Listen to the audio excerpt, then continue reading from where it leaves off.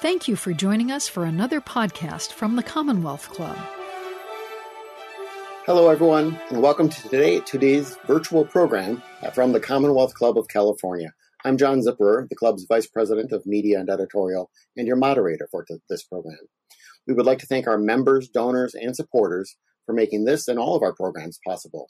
We are, of course, grateful for their support, and we welcome others joining them and supporting the club during these uncertain times.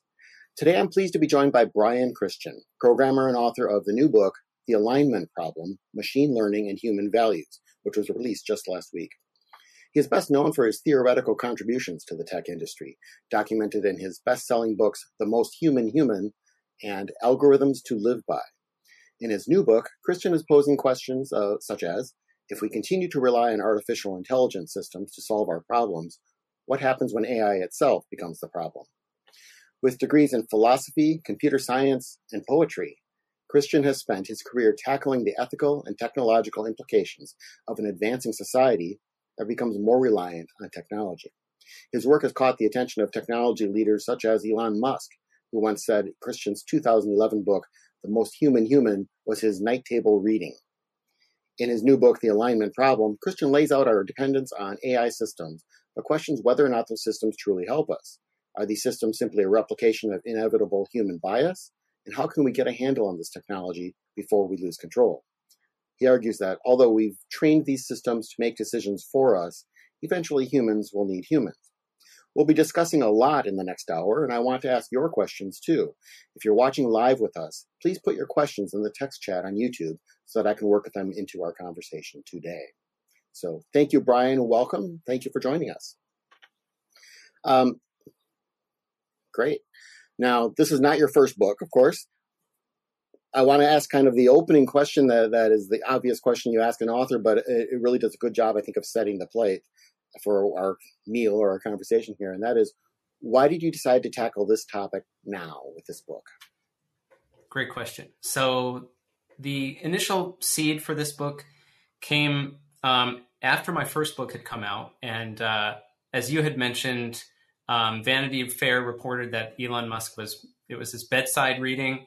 And I found myself in 2014 attending a Silicon Valley book group that was a bunch of investors and entrepreneurs. And they had seen this thing about Elon Musk reading the book, and they invited him to join. And to my surprise, he came. And there was this really fascinating moment at the end of the dinner when the organizers thanked me and everyone was getting up to go home for the night. And Elon Musk forced everyone to sit back down. And he said, no, but seriously, what are we going to do about AI? I'm not letting anyone leave this room until you either give me a convincing counter argument why we shouldn't be worried about this, or you give me an idea for something we can do about it. And it was quite a memorable vignette. And I found myself, drawing a blank. I didn't have a convincing argument why we shouldn't be worried. I was aware of the conversation around the risks of AI. For some people, it's like a human extinction level risk. Other people are focused more on the present day, ethical problems. I didn't have a reason why we shouldn't be worried about it, but I didn't have a concrete suggestion for what to do. And that was the general consensus in the room at that time. So his question of, so seriously, what's the plan? Kind of haunted me while I was finishing my previous book. And I really began to see, starting in, I would say, around 2016, a dramatic movement within the field to actually put some kind of plan together, both on the ethical questions and the sort of further into the future safety questions. And both of those movements have grown, I would say, explosively between 2016 and now. And these questions of ethics and safety and what in the book I describe as the alignment problem, how do we make sure that the objective that this system is carrying out is, in fact, what we're intending for it to do? These things have gone from kind of marginal and somewhat philosophical questions at the margins of AI to really today making up, I would say, the central questions of the field. And so I wanted to tell the story of that movement and figure out where, in a way, answering Elon's question, what's the plan? What are we doing? One of the interesting things I thought as I was getting into this was there's a lot of obviously very complex technology and programming that goes into this, but I don't think a lot of people are aware that this is already being applied in some even life and death situations in our society today. And we were talking before we started the program that you present a number of examples of failures of AI tools to accomplish what they're hoped to perform. But one of your examples could not be more timely, and that is the algorithms that are being used by judges, not just here in California, but specifically for what I'm getting into in California, where instead of cash bail, a judge will use this algorithm to determine whether or not a suspect is released or remains in jail while awaiting trial. And this fall, Californians are voting on a ballot Proposition 25, that would reaffirm a law that would do away with cash bail and would replace it with this algorithm-based system.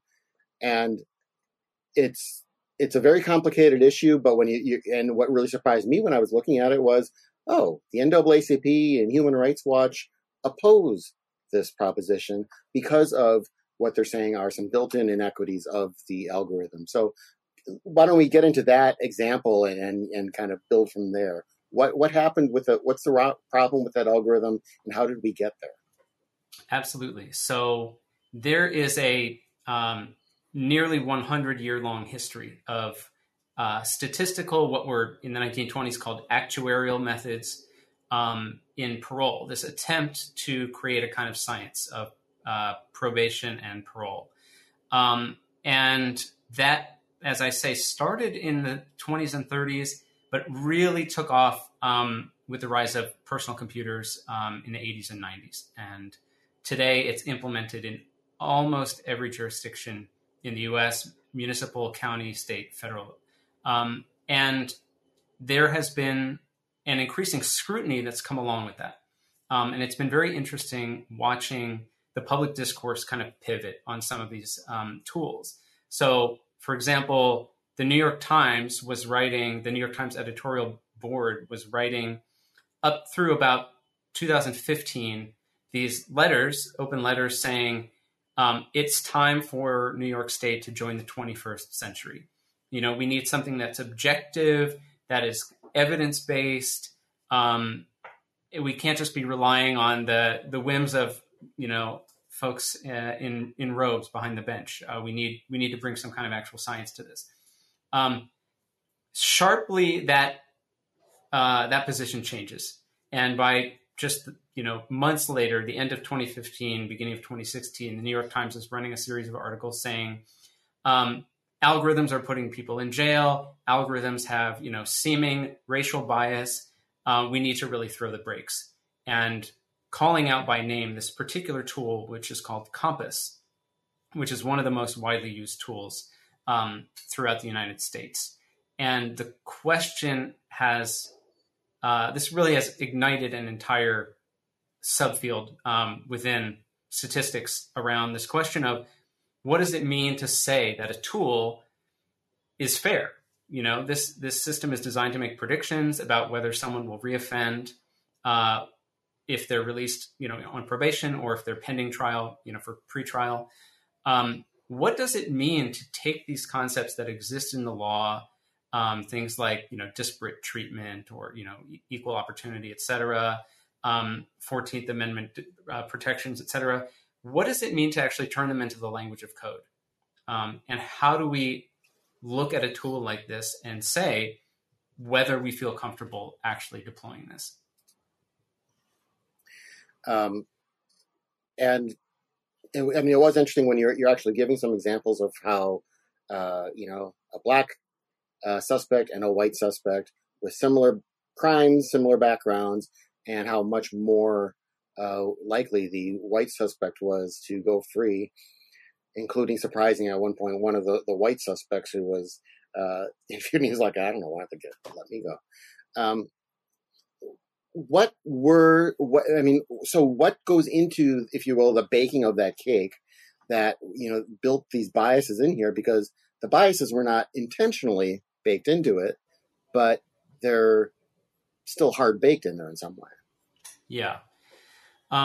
So this is a very big conversation. I think one place to start is to look at the data that goes into these systems.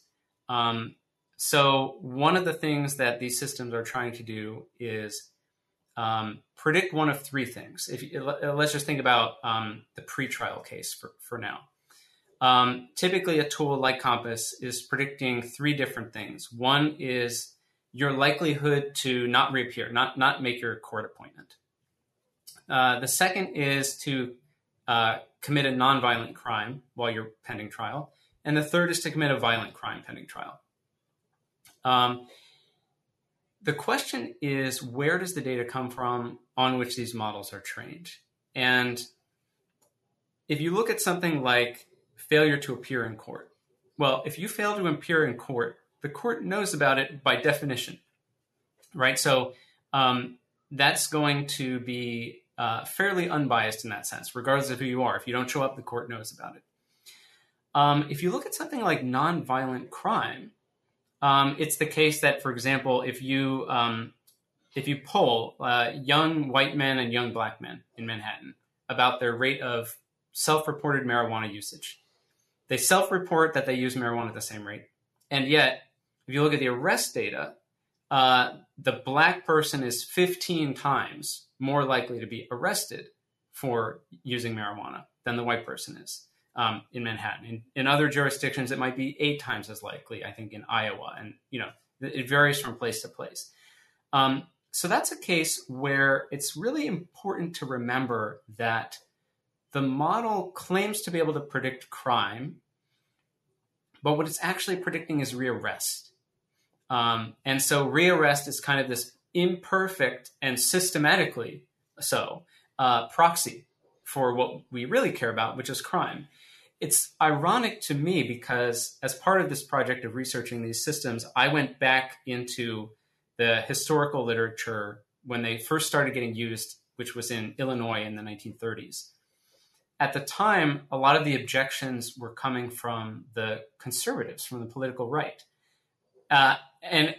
Ironically making almost the same argument that progressives are making now, but from the other side. So conservatives in the late 30s were saying, "No, wait a minute. If a bad guy is able to evade arrest, then the system doesn't know that he committed the crime, and the system treats him like he's innocent and will recommend his release and recommend the release of other people like him." Now we hear it being made from the left, which is to say, if someone is wrongfully arrested and wrongfully convicted, they go into the training data as a bad person, as a criminal, and it will recommend the detention of other people like them. This is really the same argument, just framed in different ways. But that's a very real problem, and we're starting to see groups like, for example, the Partnership on AI, which is kind of a nonprofit industry coalition of Facebook, Google, and a number of groups, in fact, almost 100 different stakeholders, recommending that we don't take these predictions of nonviolent rearrest as seriously as we take, for example, the prediction of failure to reappear. And the second component that I want to highlight here, I mean, it's a very vast question, but the second thing that's worth highlighting is this question of what do you do with the prediction once you have the prediction? So let's say you've got a higher than average chance that you're going to fail to make your scheduled court appointment. Well, that's a prediction. There's a separate question, which is what do we do with that information? Now, one thing that you could do with that information is put the person in jail while they wait for their trial. Now, that's one answer. It turns out there's an emerging body of research that shows things like if you send them a text message reminder, they're much more likely to show up for their court appointment. And there are people proposing solutions like providing daycare services for their kids or providing them with subsidized transportation to the court if that's an issue for them. So there's this whole separate question, which is as much is going on as much scrutiny is rightfully being directed at the actual algorithmic prediction, there's a much more systemic question, which is, what do we do with those predictions? And if you're a judge and the prediction says that this person is going to fail to reappear, well, ideally, you'd want to recommend some kind of text message alert for them as opposed to jail. But that may or may not be available to you in that jurisdiction. And so, you have to kind of work with what you have. And that's a systemic problem. That's not necessarily an algorithm per se, but the algorithm is sort of caught in the middle, if you will. Let's take it out of the crime and punishment era into the business area. And you talk later in the book about hiring. And I believe it was Amazon, coming up with this AI system that would help it cull job applicants. And what they were finding was that they were ending up, of course, with a lot of men. And the reasons for this also were baked into the way the system was being trained and the way the system was being used. And then I think also when we get to this, you still also have the questions at the end of like, well, why were you trying to find people who were just like the people you had? But still, tell us about that and what were they? How did they get in? Step in, if you will. So this is a story that involves Amazon around the year 2017. But by no means are they the unique example here. It just happens to be the example of Amazon. But they, like many companies, were trying to design systems that could take a little bit of the workload off of human recruiters. And if you have an open position, you start getting X number of resumes coming in. Ideally, you'd like some kind of algorithmic system to do some triage and tell you, okay, these are the resumes that are worth forwarding on or looking at more closely. These we think are, lower priority. And in a somewhat cute or ironic twist, Amazon decided they wanted to rate applicants on a scale of 1 to 5 stars. So rating their prospective employees the same way that Amazon customers rate Amazon products. But to do that, they were using a type of computational language model called word embeddings or word vectors. And without getting too technical, for people who are familiar with kind of the rise of neural networks, these neural network models that were very successful at computer vision around 2012 also started to move into computational linguistics around 2013. And in particular, there was this very remarkable family of models that were able to sort of imagine words as these points in space. And so if you had a document, you could predict a missing word based on the other words that were nearby in this kind of abstract 300-dimensional space, if you can imagine that. But these models had a bunch of really cool other properties. So you could actually do kind of arithmetic with words. So you could do king minus man plus woman, and search for the point in space that was nearest to that, and you would get queen. You could do Tokyo minus Japan plus England and get London, and these sorts of things. And so these numerical representations of words that fell out of this neural network ended up being useful for this surprisingly vast array of tasks. And one of these was trying to figure out the quote-unquote relevance of a given CV to a given job. And so one way you could do it is just say, here are all the resumes of the people that we hired over the years. Throw those into this word model and find all those points in space. And then for any new resume, let's just see which of the words in that CV have the kind of positive attributes and which have the negative attributes. Okay, well, it sounds good enough.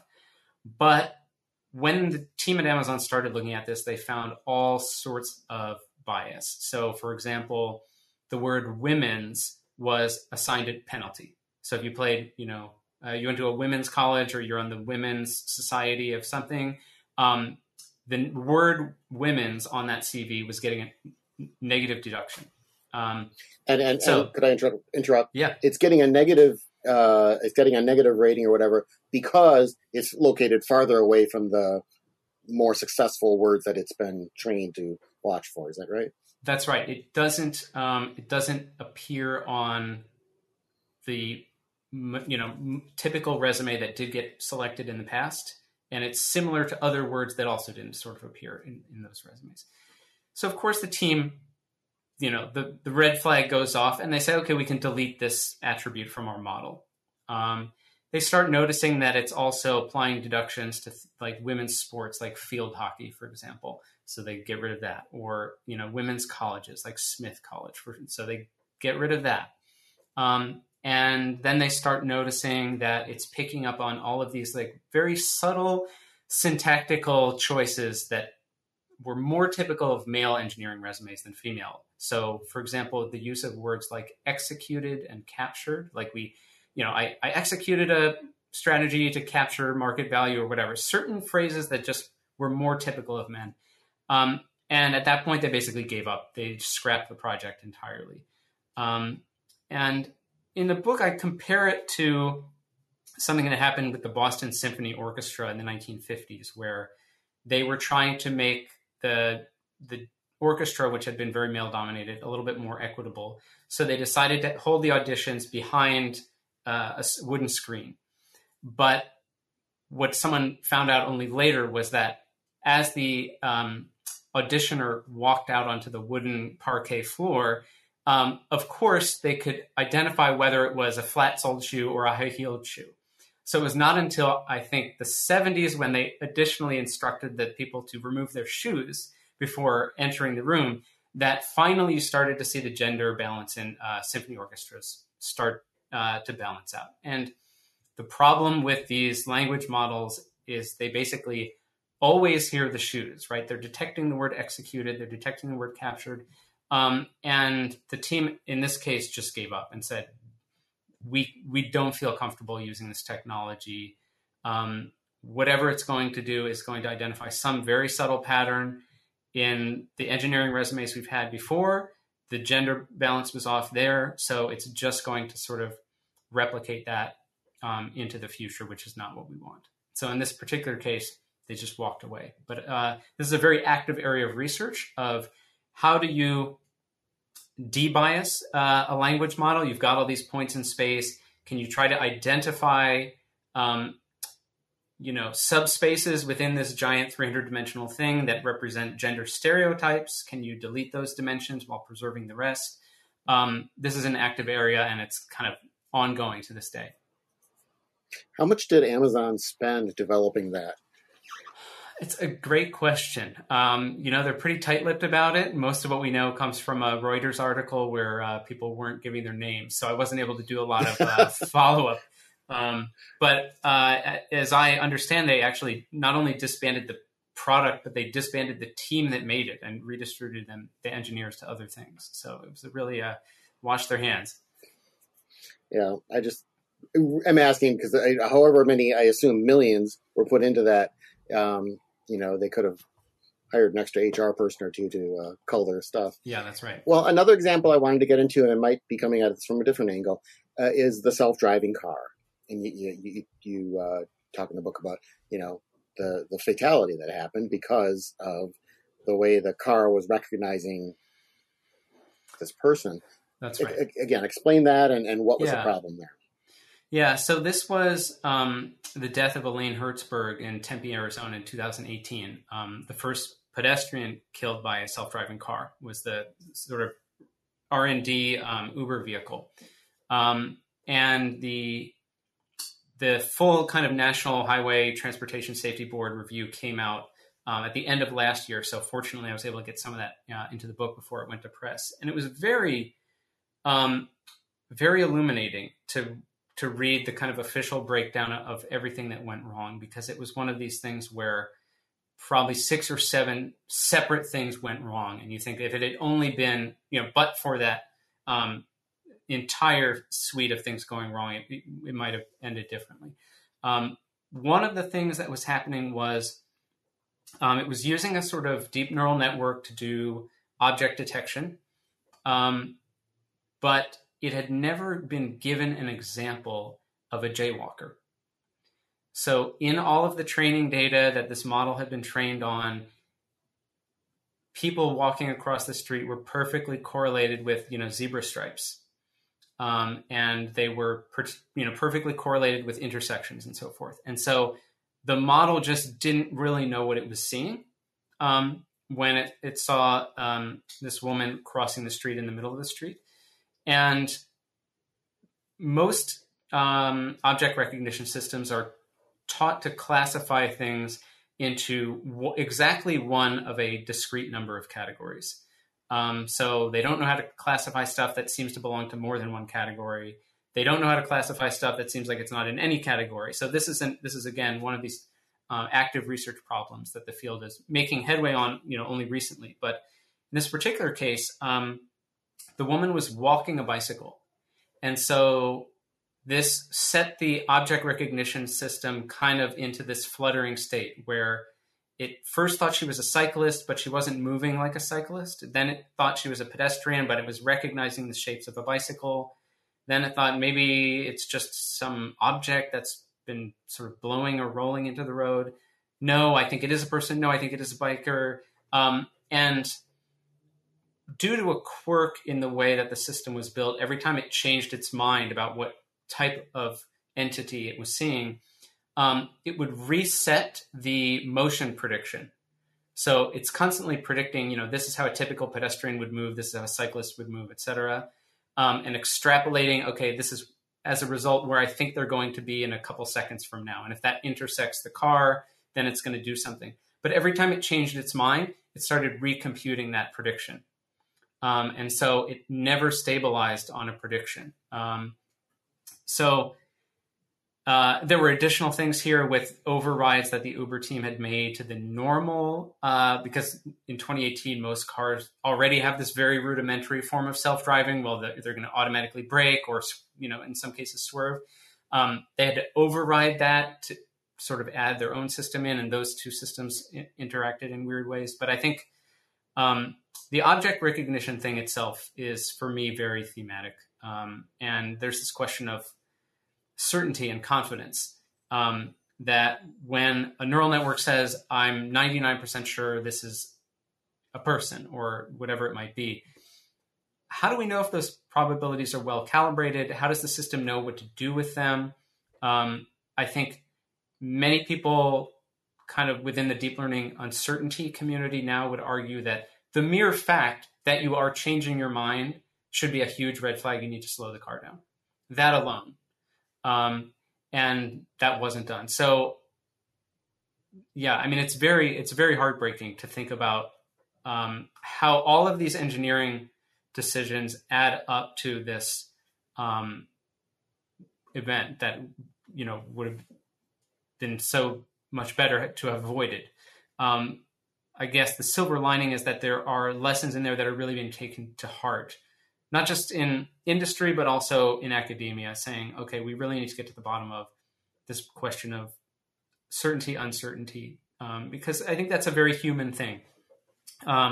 You don't want, this exists in the medical literature. You don't want to take an irreversible action in the face of uncertainty. You don't want to take a high impact action.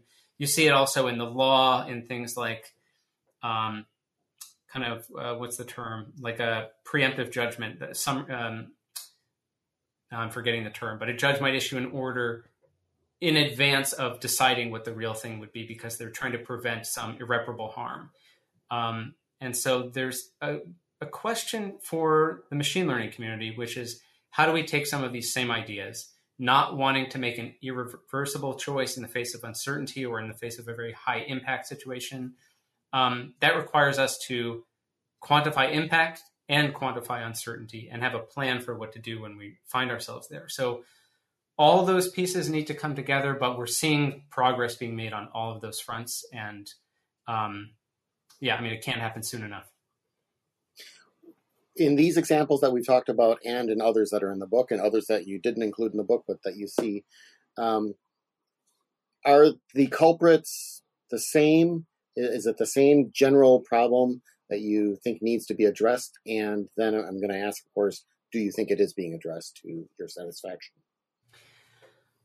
I think there's one broad problem, which in the field is known as the alignment problem, and that's where the book gets its title, which is just how do we make sure that the objective in the system is exactly that which we want the system to do. And I think all of the examples that we've highlighted so far have shown us cases where one must be very careful to think about how to translate the human intention into an actual machine objective, right? We think we can measure reoffense, but we can't. We can only measure rearrest. We think we can hire promising candidates. We can only hire candidates that superficially resemble previous candidates. We think we can classify objects into different categories, but many objects belong in more than one category, or we don't always know what category to put them in, and we have to act knowing that we don't know. So all of these things, and there are many other manifestations as well, I think speak to this fundamental issue of alignment, but the actual mechanics are different. Sometimes there's a problem with the training data. Sometimes there's a problem with the model architecture. So one problem that we haven't touched on yet is this kind of black box issue of interpretability, explainability. How do we know what's going on inside a model? How can we trust the output and reverse engineer what about the input generated that output? There are questions of what is the so-called objective function of the system? What is the quantity we're trying to minimize or maximize, and how do we define that? So each component of the system has its own, manifestation of the alignment problem. And each of them, to your second question, is it being addressed? Yes. And that for me is really the striking thing that makes where we are now so different from, where we were when Elon Musk cornered me and a bunch of executives in a room and no one had any, particularly good ideas. I think we're seeing a absolutely remarkable shift in the field that even just from, I talked to one researcher, a PhD student, who said when he went to the biggest industry conference in 2016, and he said he worked on AI safety, people kind of raised their eyebrows at him, like he was a little bit kooky or he was a little bit paranoid or something. He came back a year later in 2017, and there's like an entire day-long workshop on AI safety. And by 2018, it's a significant fraction of the papers being presented at the conference. And so in absolute numbers, the amount of people working on this is still quite small, but the growth, even over that short time, has been, to my mind, astonishing. And, I think we can't, it can't come soon enough. So I encourage all motivated, undergrads and high school students to get excited about this area, because I think there's a lot of work to be done. In talking about, there's obviously a lot then of learning and development that's going on the AI, in the AI research and development field. Is the actual commercialization of this technology then ahead of where it should be? I mean, and should this all still be where this is all still being modeled and not put on our roads, put in our courtrooms? That's a great question. In some ways, I mean, with the criminal justice stuff, as I say, it's got a 85-year history at this point, but it's as if we're still playing catch up in terms of the analysis relative to the deployment. So you can think of it sort of as a kind of race. Can the understanding catch up to the actual implementation? And I think we've seen that with social media. There were some decisions that Facebook made about how to run their newsfeed ranking algorithm, and the details are somewhat technical. They went from supervised learning to reinforcement learning. We don't have to unpack that exactly, but basically the narrow-minded focus on always prioritize the content that will get the most clicks on that thing created a situation where extreme content was being promoted, people were burning out, people were leaving the platform, in addition to the many other kind of societal externalities that was creating. and they were able to replace it with a more advanced model that factored in that you could burn someone out or that they would start to distrust the platform, et cetera. And, cynically, you could note that part of the point of that model was to maintain user retention and, these things that were good for their bottom line. I think there really is a question of when you think about the alignment problem, is the system doing what we want? I think when you look at actual industry, there's the meta question, which is, what is it that we want the system to be doing? And who's we in that sentence as well? And I think those questions are going to loom ever larger.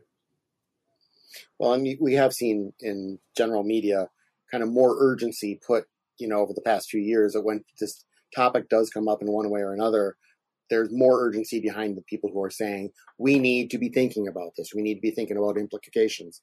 And because, as we said, this is already being rolled out, one of our audience members asks about China's widespread use of facial recognition and possible, Orwellian sort of 1984 implications.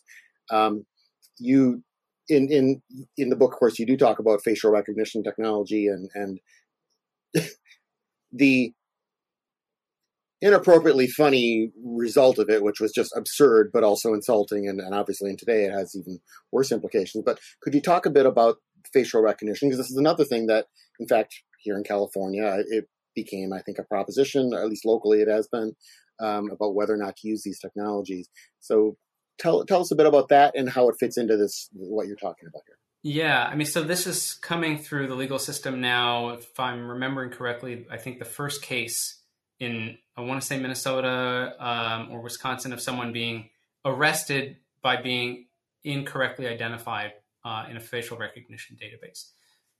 So a lot of this stuff is going through the court system and probably headed for the Supreme Court. On the technical side, there is this really unfortunate and kind of hard to ignore pattern, in particular of ethnic minorities being incorrectly recognized or categorized, et cetera, by face recognition systems. One of the famous examples was the software developer Jackie Alcine in 2015. A group of photographs that he had taken of himself and a friend was captioned by Google Photos as gorillas. And another example is the MIT researcher Joy Buolamwini, when she was an undergraduate computer scientist doing these facial recognition homework assignments. She had to borrow her roommate in order to check and make sure that the face system worked, because it didn't work on her, or it worked on her only when she wore a white mask. And this really set off an investigation of why does this keep happening? What's the underlying thing? And there are a couple different components to it, but I think one of the main ones is there had been, I think, a pre-existing lackadaisical attitude to how these databases of faces were put together in the first place. So, part of what led to the rise of computer recognition was the internet. And suddenly, if you needed 500,000 examples of a human face in order to train your system, well, in the 80s, you were totally out of luck. But now that we have the internet and Google Images and all these things, you can just download 1 million faces and put it into your system.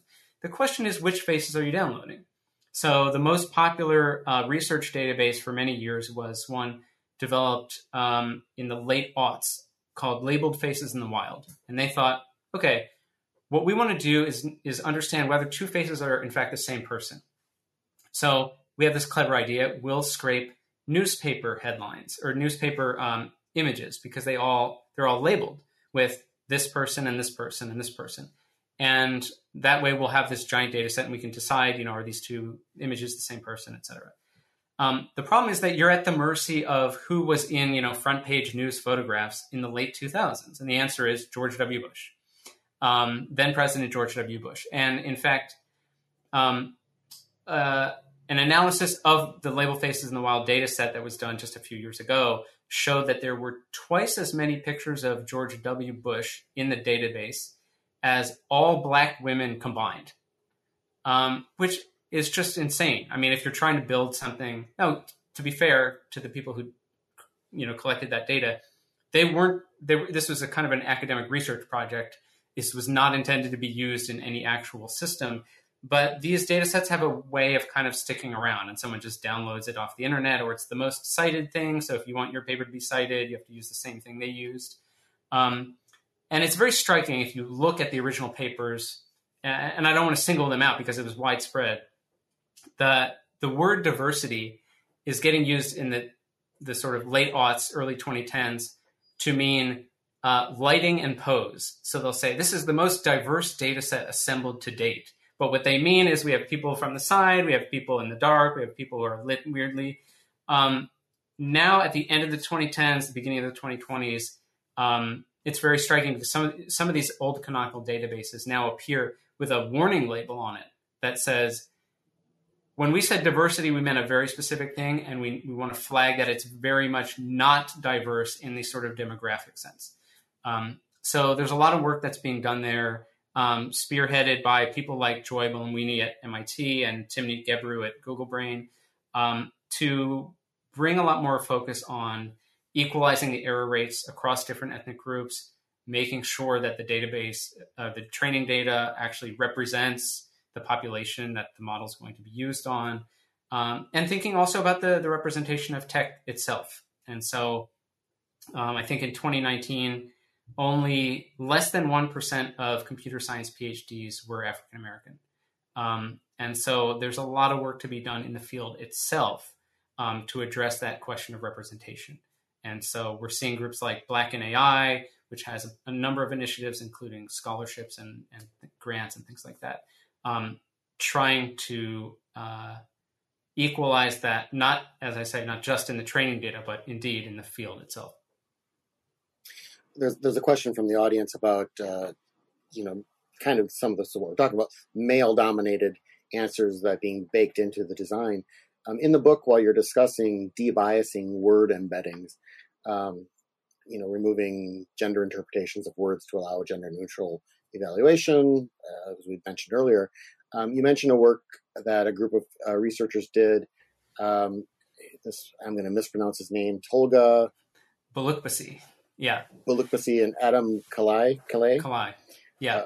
And they're collaborators. And you noted that, quote, the team of 5 computer scientists found themselves doing, in effect, social science, unquote. That would seem to be a requirement for any of this work because of all the different interpretations one has to take in and understanding the fuzziness of the social science that has to somehow be mixed in with the hardness of the computer science, right? I think that's absolutely right. And that, to me, is one of the really striking things about where the field finds itself at this moment, which is that I think no longer can, data scientists and software engineers think of themselves as purely doing engineering or purely doing mathematics, that we've just gotten to a point where these systems are absolutely enmeshed in kind of human practices of how is the data collected, how is the data generated, how is the question that the human respondents were being asked, how is it worded? Because you're going to get different answers based on how it was worded, and what population of people were you sampling it from? So, are people on Amazon Mechanical Turk representative or not representative of other groups that might, respond to the same thing? So we're very much in this moment of, to my mind, kind of exhilaratingly interdisciplinary work that needs to happen and is happening between the computer science, machine learning community and, social scientists, philosophers, ethicists, lawyers, cognitive scientists. There's a lot of really interesting work being done at the intersection of AI and infant cognition. We're now sort of at the point where AI essentially resembles an infant. And so the machine learning community is going to developmental psychologists and saying, what's your best theory for, the curiosity of an infant or the sort of novelty bias that small kids have? or the exploratory play that kids will have with a particular toy to figure out how it works. And because we need to import that into our AI system to solve this problem. And in turn, the AI system might be unlocking some of these questions of why do infants have these sorts of drives? So there are many, many fronts on which this is happening. The social sciences, I think, are kind of uniquely positioned at that interface with computer science. And we're seeing many more papers with a really diverse set of skills among the authors. And I think that's the kind of thing, to me, that's very encouraging. Well, as we mentioned at the beginning, you have an interesting skill set yourself, an author, poet, and programmer. I suspect the Venn diagram of poets and programmers is two barely touching circles.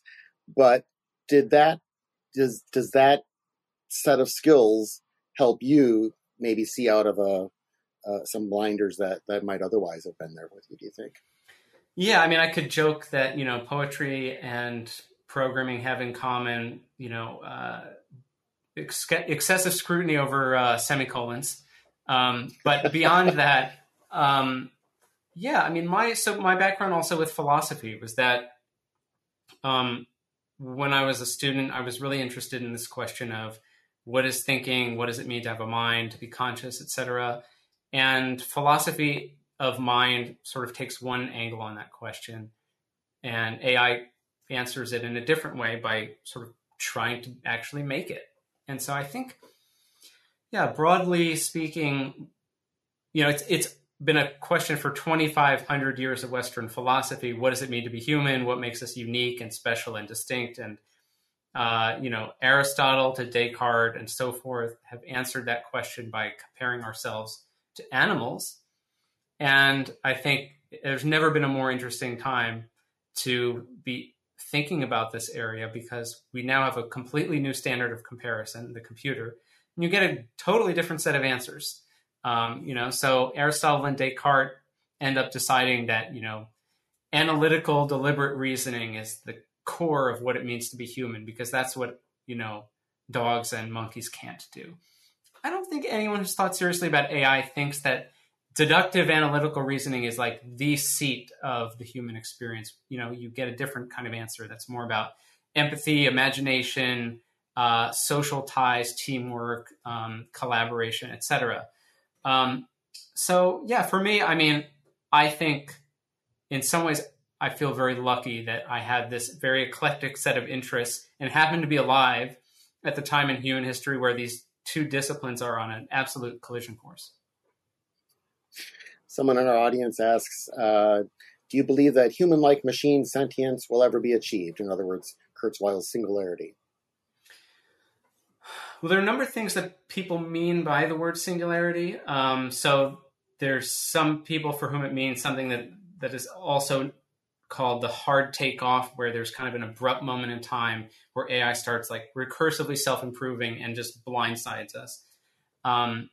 I don't really see that. I'm in the camp of what is sometimes called the slow takeoff, where I think AI is just going to be getting weirder and spookier and more uncanny until we just accept that it does everything we would, require a thinking or intelligent thing to do.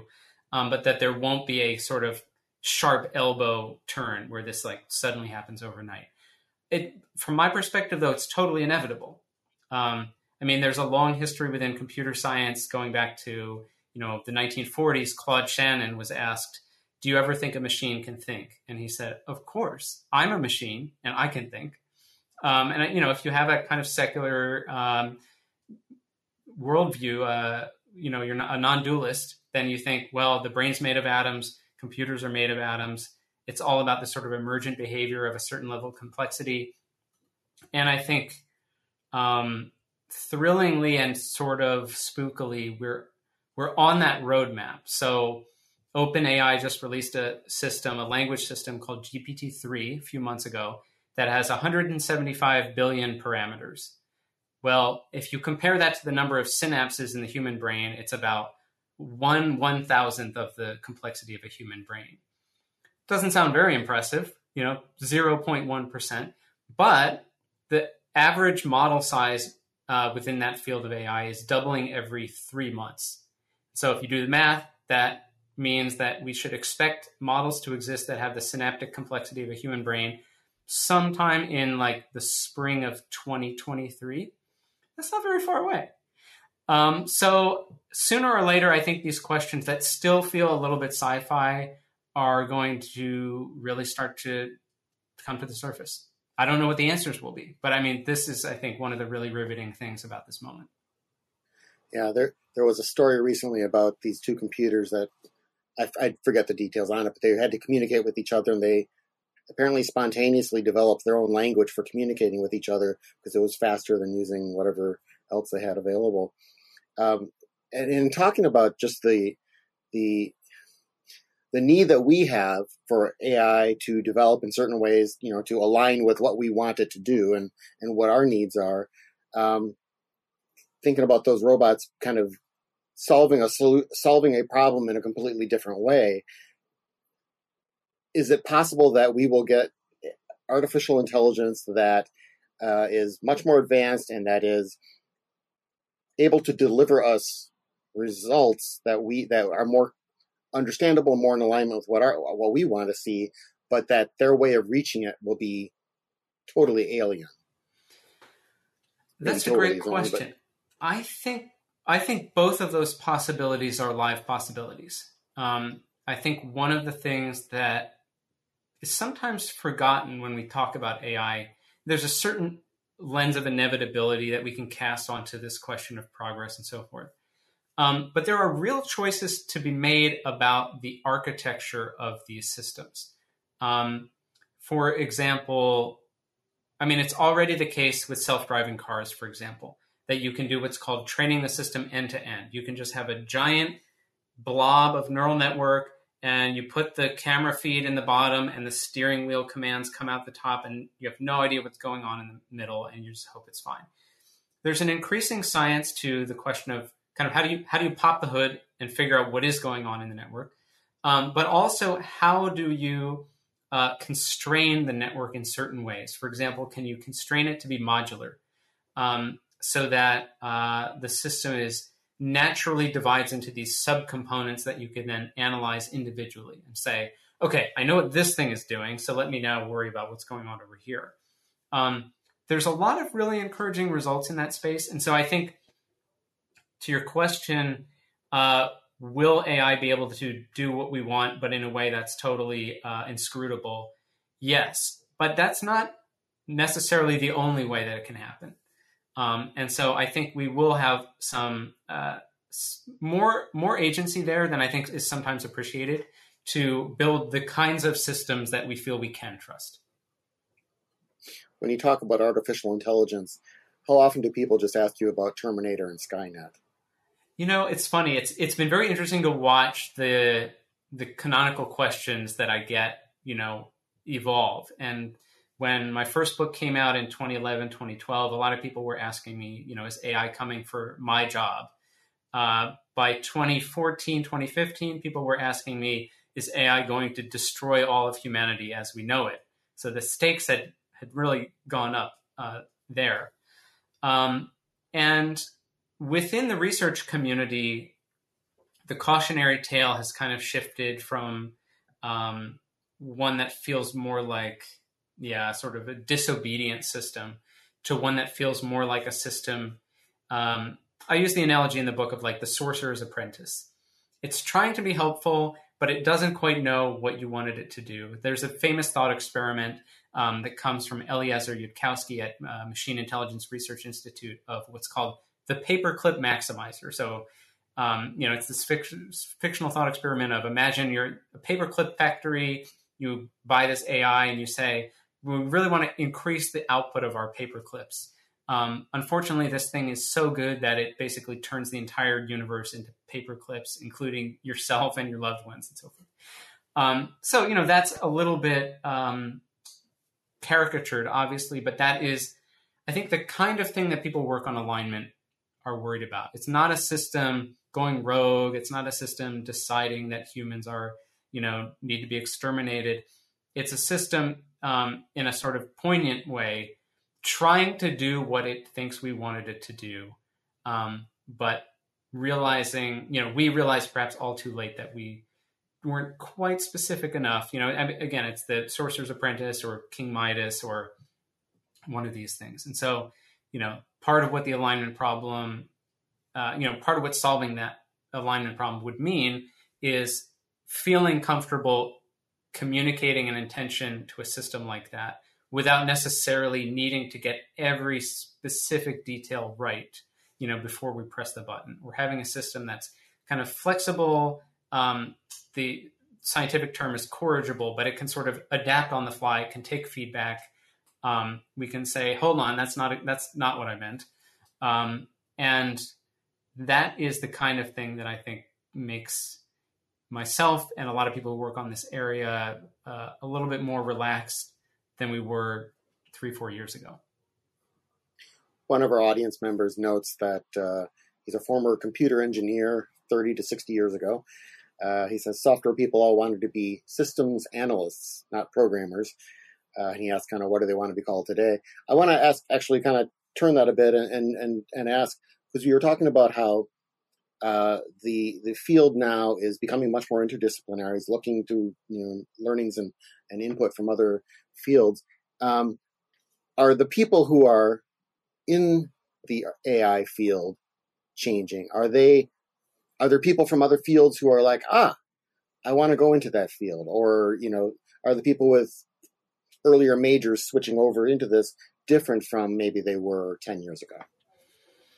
That's an interesting question. To the question, to the initial point about, being a systems analyst, I was thinking about the head of AI at Tesla, Andre Karpathy, has this notion of what he calls software 2.0. That software 1.0 was programming, line 1, if X, then line 2, do Y, it's, else, blah.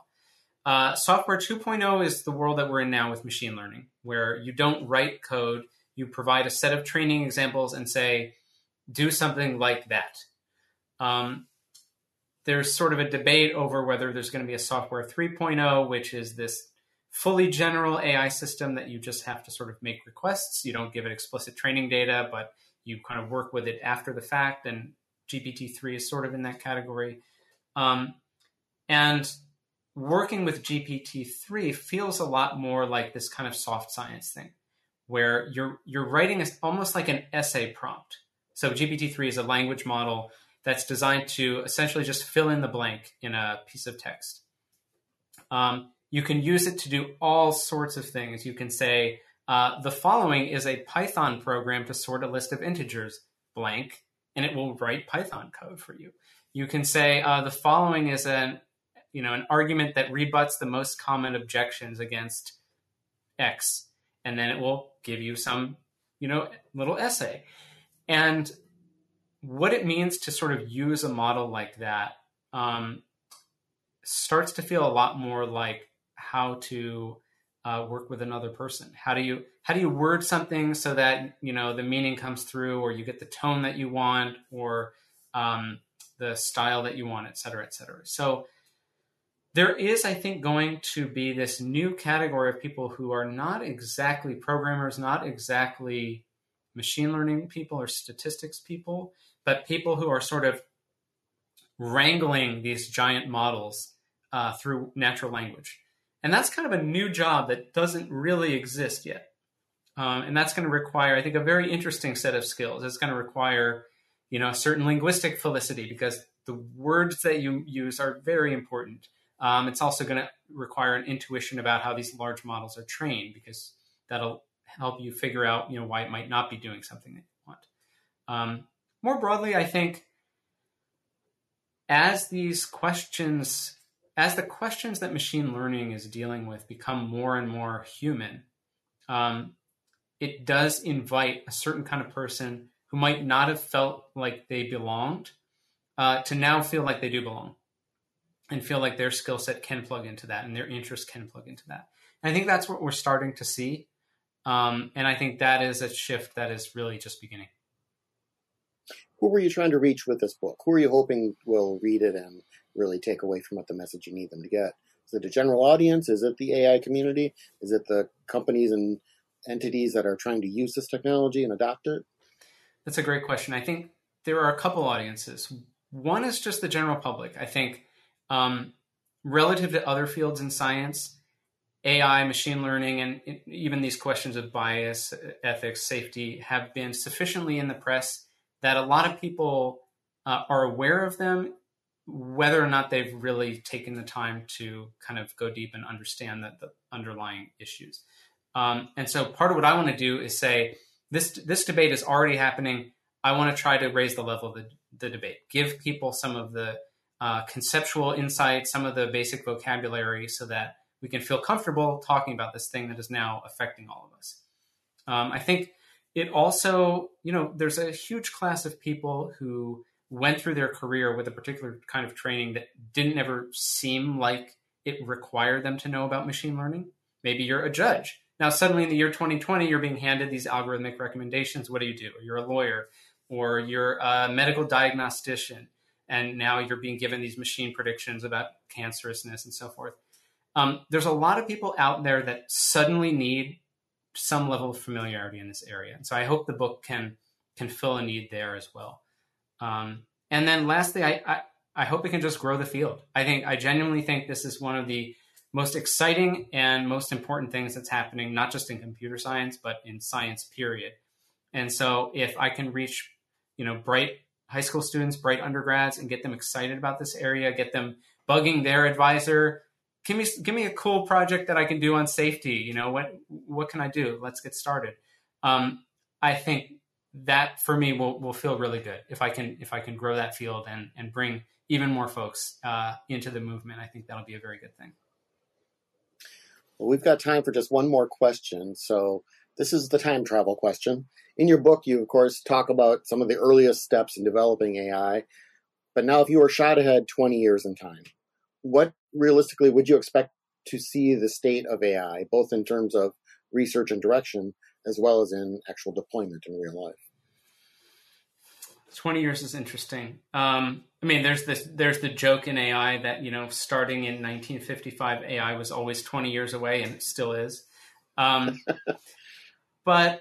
I think, realistically, there will be sort of of course, a generational replacement that happens over that time. And I think the way that we now have people who we think of as kind of digital natives, social media natives, there's going to be a generation of like AI natives that for, that generation of people that are just being born now, they will grow up in a world where they may not get driver's licenses. It may become illegal, like morally outrageous. How can you justify, a human driving a car? It's so dangerous. And they will, I think, come to understand themselves as inhabiting a world in which there are all these different systems with kind of different degrees of what you might call intelligence, different degrees of what you might call agency, different incentives that align with our own to one degree or not, and interfaces that increasingly look like the way people talk to each other. Kids have no problem talking to Alexa, for example. They find it fairly normal that there's some kind of system that you can just chat with, which is sort of remarkable, even if you think back 10 years. That was totally not something anyone was familiar with. So, yeah, I think in some ways the boundary will start to get blurry between that technical skill set and just the skill set of navigating the world of other humans, because these systems will sort of increasingly start to feel like they kind of speak that same language. You can communicate by gesture. You sort of reach or point to something and your household robot grabs you the item it thinks you're reaching for, but you're like, no, the other one. Or you communicate in words, the way you would communicate with a kind of a personal assistant or something. I think we're going to have this new generation for whom that just is the way the world works. And hopefully we will set them up to have a reasonably good world indeed at that point. Very good. Well, our thanks to Brian Christian, author of the book, The Alignment Problem, Machine Learning and Human Values, for joining us today. We'd also like to thank our audience for watching and participating online. If you'd like to watch more programs or support the Commonwealth Club's efforts in producing its virtual programming, please visit commonwealthclub.org/online. I'm John Zipperer. Thank you, and I'm wishing you a good day and hope you stay safe and healthy. Thanks a lot, everybody. You've been listening to the Commonwealth Club of California. Hear thousands of our podcasts on Apple Podcasts, Google Play, and Stitcher. If you like what you've heard, please consider supporting our work and help us bring 500 programs a year to listeners like you. Go to commonwealthclub.org/donate. Think your way around the world with our travel programs to exciting domestic and international destinations. And when you're in the Bay Area, please join us live at our events. Thank you for listening and for your support.